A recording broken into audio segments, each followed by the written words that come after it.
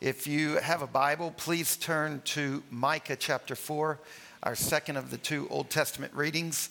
And while you're turning there, let me just remind you, this is the fifth sermon in a series called Money and the Kingdom of God. It's a series of sermons where we're learning from Scripture how to honor Jesus in how we work and earn and spend and save, how we use our money. Micah chapter 4, this famous passage of Scripture where God gives us this remarkable vision of the new heavens and the new earth, the way things will be forever. It shall come to pass in the latter days, the mountain of the house of the Lord will be established as the highest of the mountains. It will be lifted up above the hills, and people will flow to it, and many nations will come and say, "Let us go to the mountain of the Lord, to the house of the God of Jacob, that he may teach us his ways, and we may walk in his paths." Verse 3, he will judge between many peoples, decide for strong nations afar off, and they shall beat their swords in the plowshares, and their spears in the pruning hooks. Nations shall not lift up sword against nation, neither shall they learn war anymore. Now that is wonderful, isn't it? That in the new heavens and the new earth, when God judges the nations, people will melt down their weapons and turn them into tools for work, for gardening.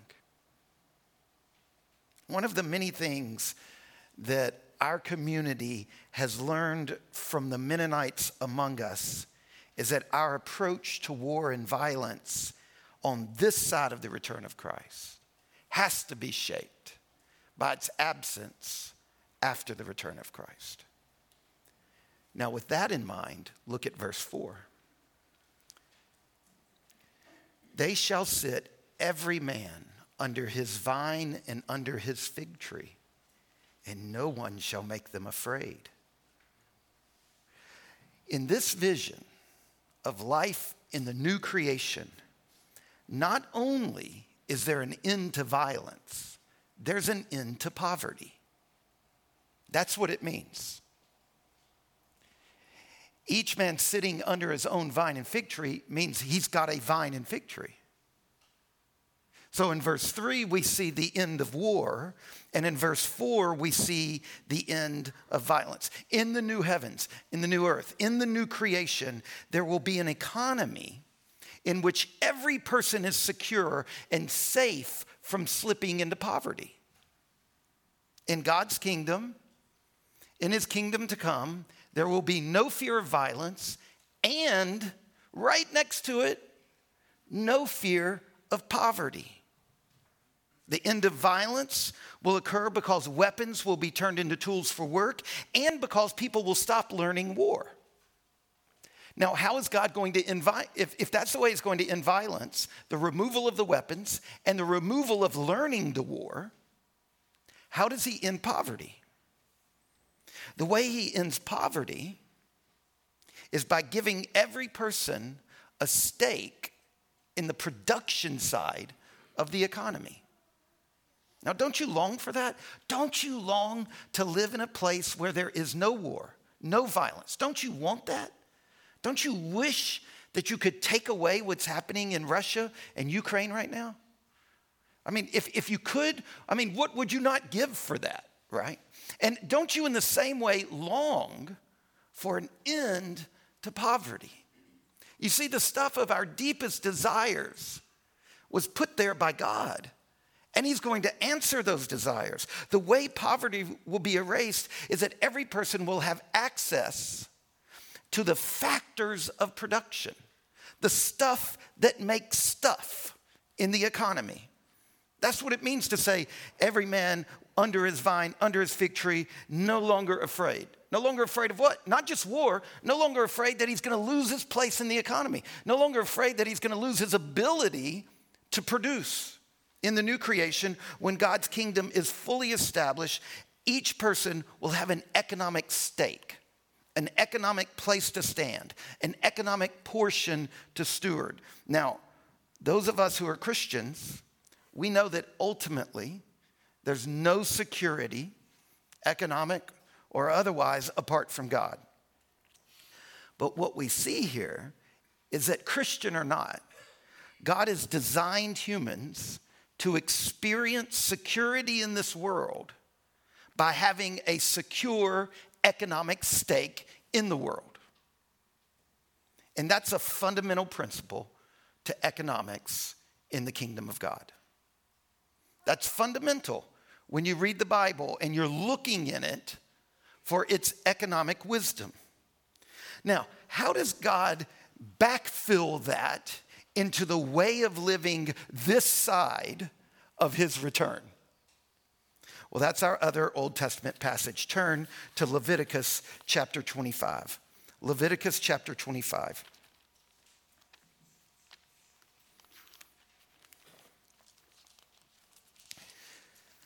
And let's start with a verse right in the middle of the chapter, verse 23.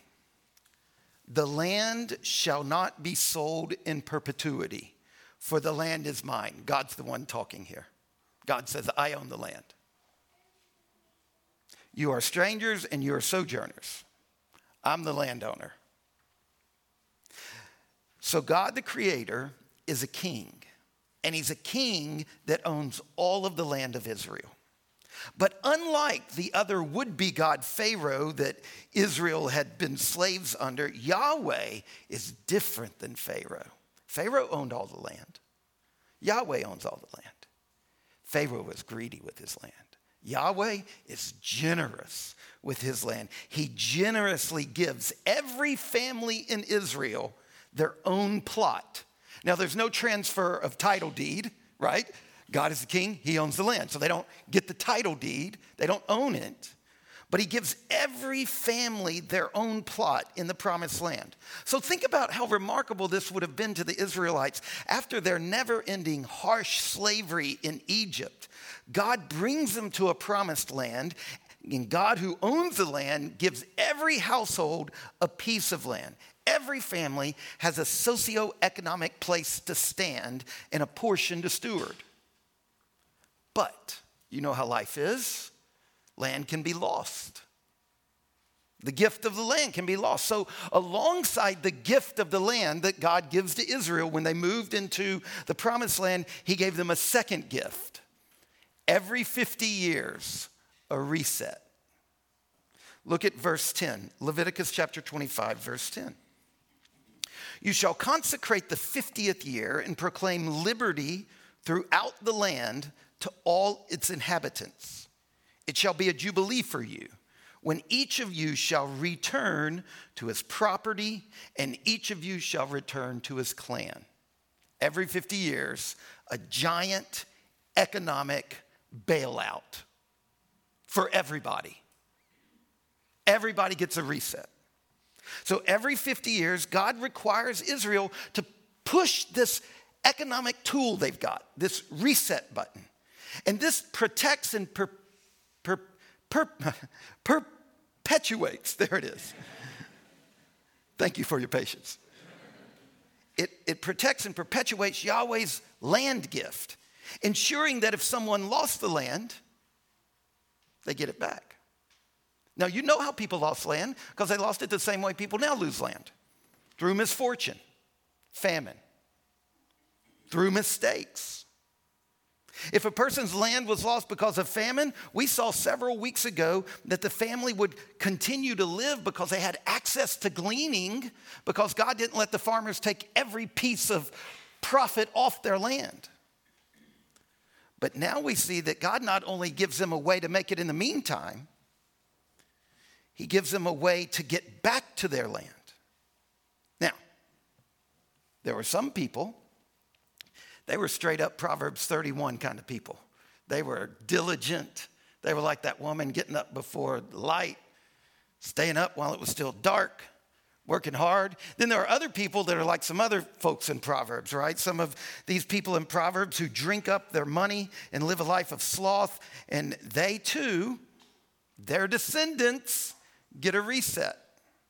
So whether it's through natural tragedies or bad decisions, whether it's through laziness or injustice, however the land was lost, every 50 years, grace, divine grace renewed and reshaped the economy. Each household received afresh the creational gift that provides the literal ground for all economic life in that agrarian society. Now remember, practically everyone in Israel was a farmer. A farmer's survival depended on being able to control their land for farming. Without access to farmable land, a family at that time would literally have no place to stand, economically or socially. If a person lost their land, they couldn't get a decent job back then, waiting tables or working in IT. That didn't exist.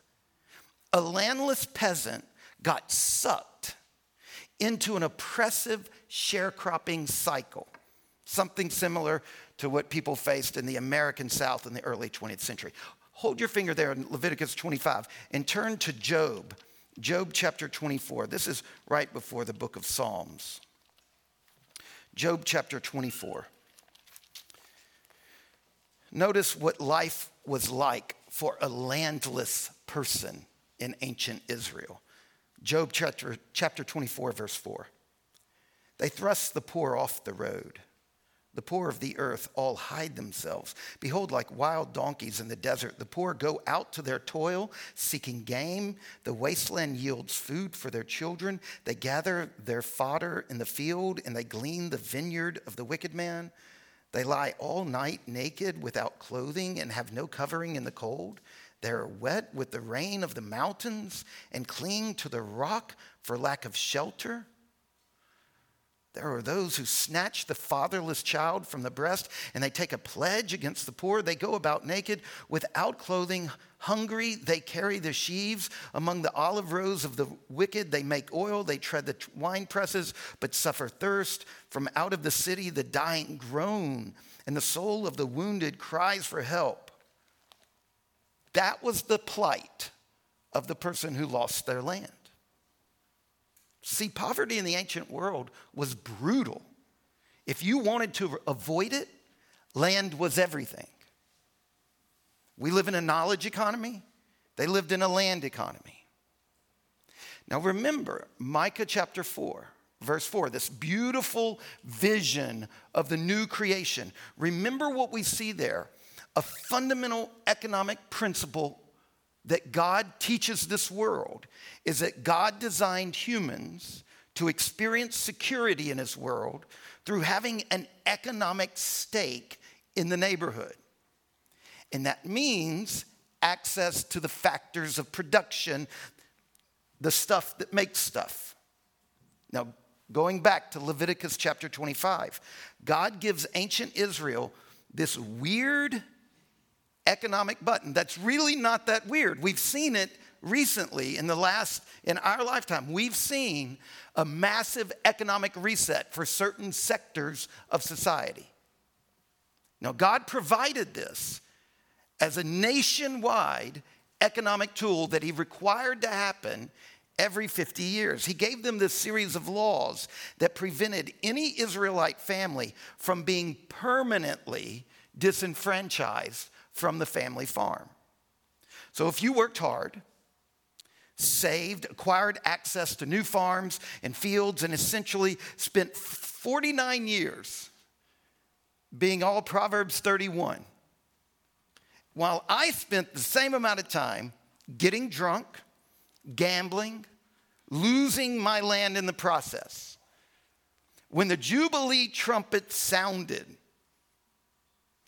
those ancestral lands of mine that you acquired through thrift and hard work returned to my children. Every Israelite family got a fresh start. And so every family in the community whose members were willing to work, they could escape multi-generational poverty. People lived around 40 years at this time. So these were children's children. They were given a chance to ensure that every family would once again have a stake in the factors of production. And so nobody had to fear permanent poverty. Now, this doesn't fit our typical approaches today. After all, on the one hand, in contrast to a typically conservative approach to economics today, the Jubilee Law restricted the invisible hand of the market, and it undermined the effectiveness of economic incentives by restricting the sale of the land for perpetuity and placing limits on people's ability to capitalize on investments. This is a very different move than conservative economic approaches today. But on the other hand, it's also different to typical liberal approaches to economics today. The Jubilee Law doesn't create equity by redistributing wealth. It creates equity not through taxing excess wealth. It doesn't use that mechanism. It creates equity by restoring the factors of production to their original equitable starting point. And the fact that this only happened every 50 years or so meant that individuals would suffer from bad decisions for decades. Now, we're not Middle Eastern farmers in a Bronze Age agrarian society. There are serious differences between our economy and our economic possibilities today and the economy in Leviticus chapter 25. But that does not mean we can take this page out of our Bible. Our job is to learn to say, okay, that's God's application of his economic wisdom. How can we learn to think creatively from that and look at our economy today and our use of money today and our treatment of people today? What will it mean for our church to gather around these passages, Micah 4, Leviticus 25, and others like them, and sincerely pray for God to give us an imagination to live our lives out of this story and to resist the hyper-individualistic story of scarcity and deficit and fear that are the dark side of the American dream? We need to creatively imagine how to bend our economic lives toward the disenfranchised. We've got to ask tough questions about what it means for the marginalized to be re-enfranchised in our communities, to be re-empowered, to steward their lives, their gifts, and their abilities, to be restored to economic standing by being restored to the factors of production.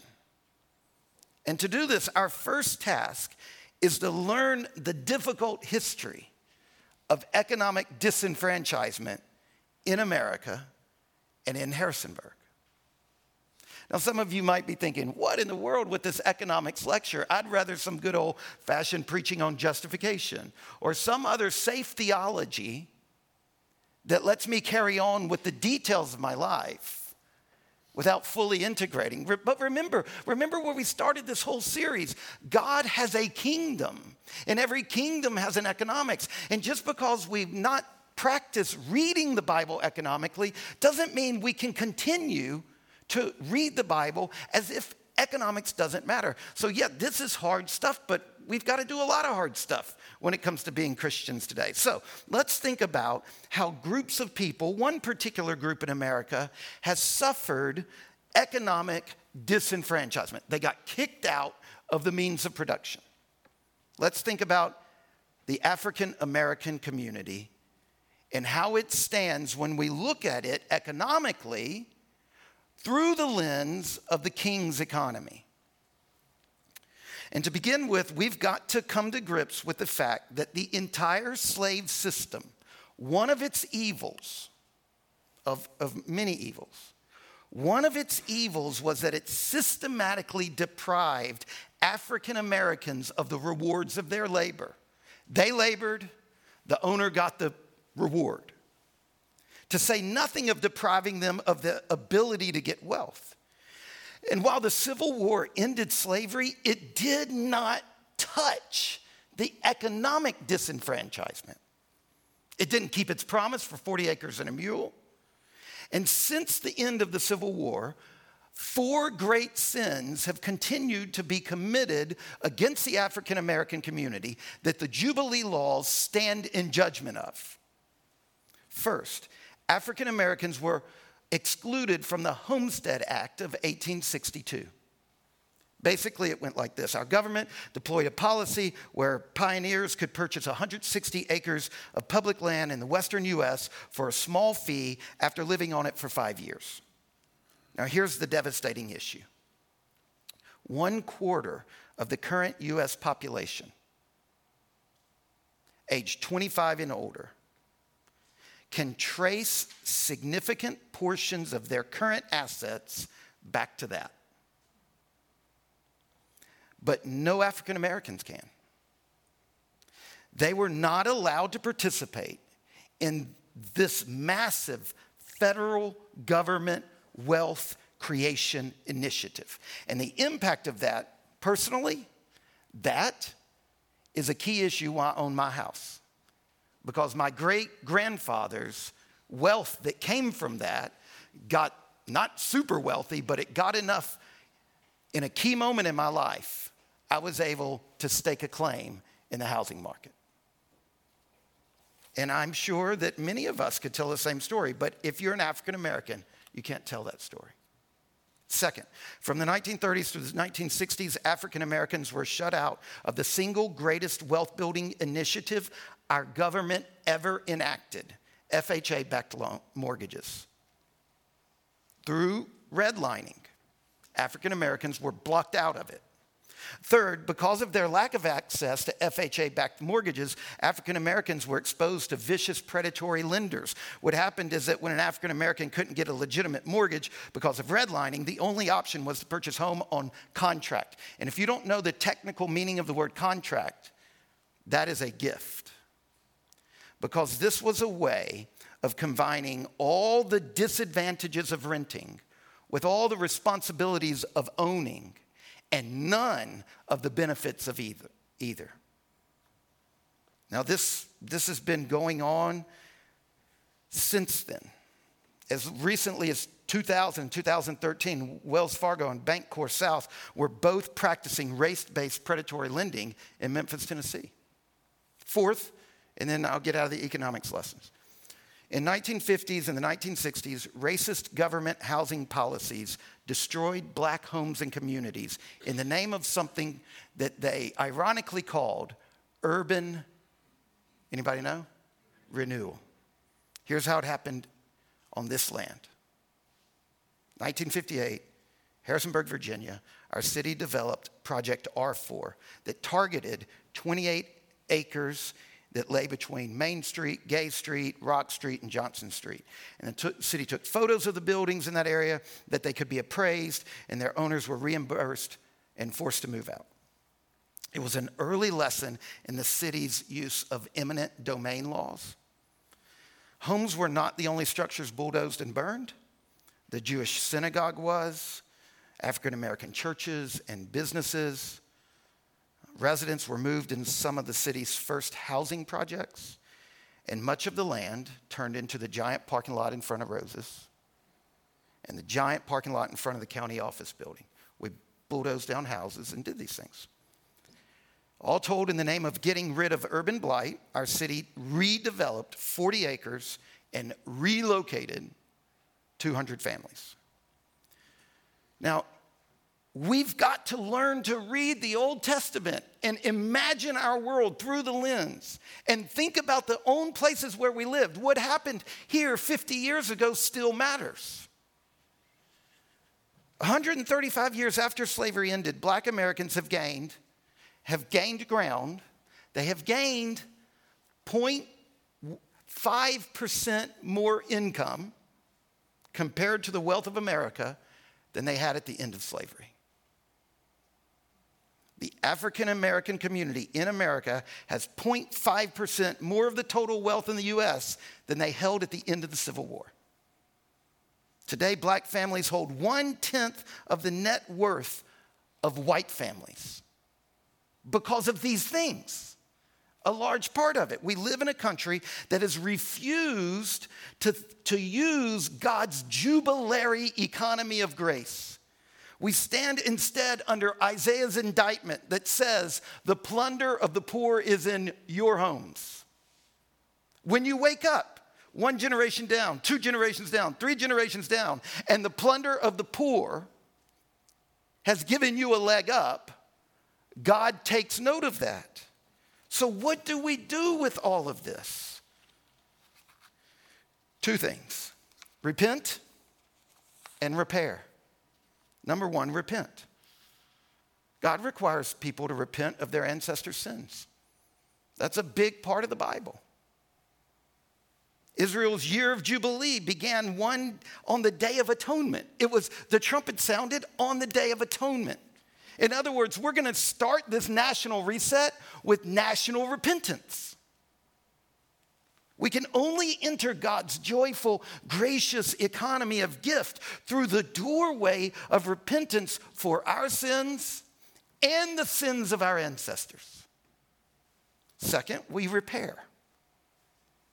In the Bible, repentance requires repair because sin breaks, sin ruptures, sin interferes. So God's jubilary economy invites us to consider, what does it mean to repair the present economic reality that's produced by lots of decisions made long before we were ever on the scene?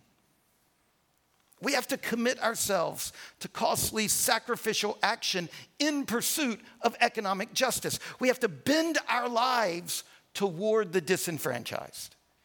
In other words, in the words of Jesus, of John the Baptist in Matthew chapter 3, verse 8, we have to bear fruit in keeping with our repentance. Now, there's some really good news here.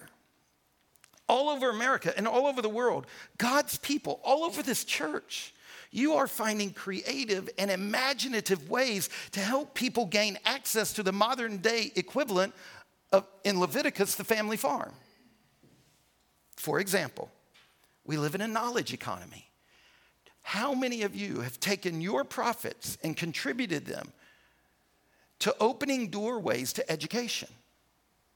That's what this move is. When in a knowledge economy, when we help our neighbors, when we help the disenfranchised gain the kind of education that serves as a fertile field for economic life in today's society, that is one of the ways that we're acting like the Jubilee laws. Companies in our church and friends of our church, and I'm hearing these stories from businessmen who are offering employees a stake in the ownership of their business. Businessmen and women in our church are creatively imagining and finding ways and practicing ways of welcoming refugees and people with disabilities and people with criminal records and others into their workforce. And all of these are ways that some businesses are putting into practice this fundamental principle of God's economic wisdom. God designed humans to experience security in this world when they have an economic stake in the neighborhood. And that means having access to the factors of production. Now, one of the really cool things that's happening in America today along these lines and in our community is the idea of impact investing. This is when you give an investment and you accept a lower rate of return than you could get in a kind of free market scenario. You take a lower rate of return and you take that in exchange for a higher impact. That's not charity. It's not just good business. It's kind of a third space. Kiva, family and friends, certificates of deposits, donor-advised funds, individual development account programs. These are all exciting ways that people are learning to bend economics toward the disenfranchised in the way the Bible teaches us. Now, like I said earlier, we live in a knowledge economy. In a fundamental way, we can help the disenfranchised is opening access to education. So there's someone in our church who's deeply committed to ESL and wanting to start some more programs. And all of those things in our city, all of those ESL moves, they're working out of this kind of vision. Many Christians are beginning to see teaching is an impact investment. You're getting a lower rate of return but you're exchanging that easier life for a much higher impact. What about our church? As our church moves forward, we've got to decide, are we going to use our real estate and our financial holdings in a jubilee kind of way? Will we invest in our neighborhood and our neighbors along the lines promoted by John Perkins and the Christian Community Development Association? Will we become a community in which the world glimpses a modern day creative, imaginary use of the Jubilee approach? What about you and your own family? Will you read Leviticus 25 and do the hard work to think creatively out of an agrarian, Bronze Age, Middle Eastern society into what would this look like for me here today? Can you invest some of your money for social impact? Can you get involved with education? Can you volunteer at Spotswood Elementary?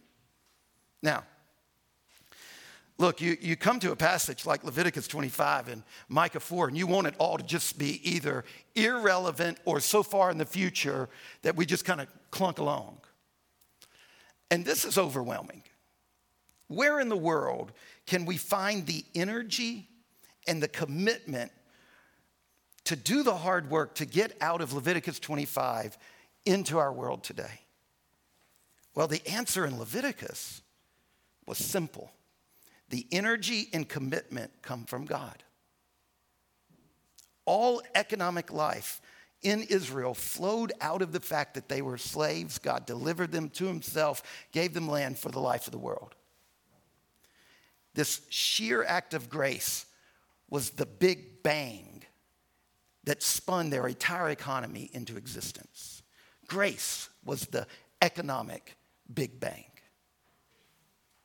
All of their economic life flowed out of the original gift of God. We owe our lives to God's grace.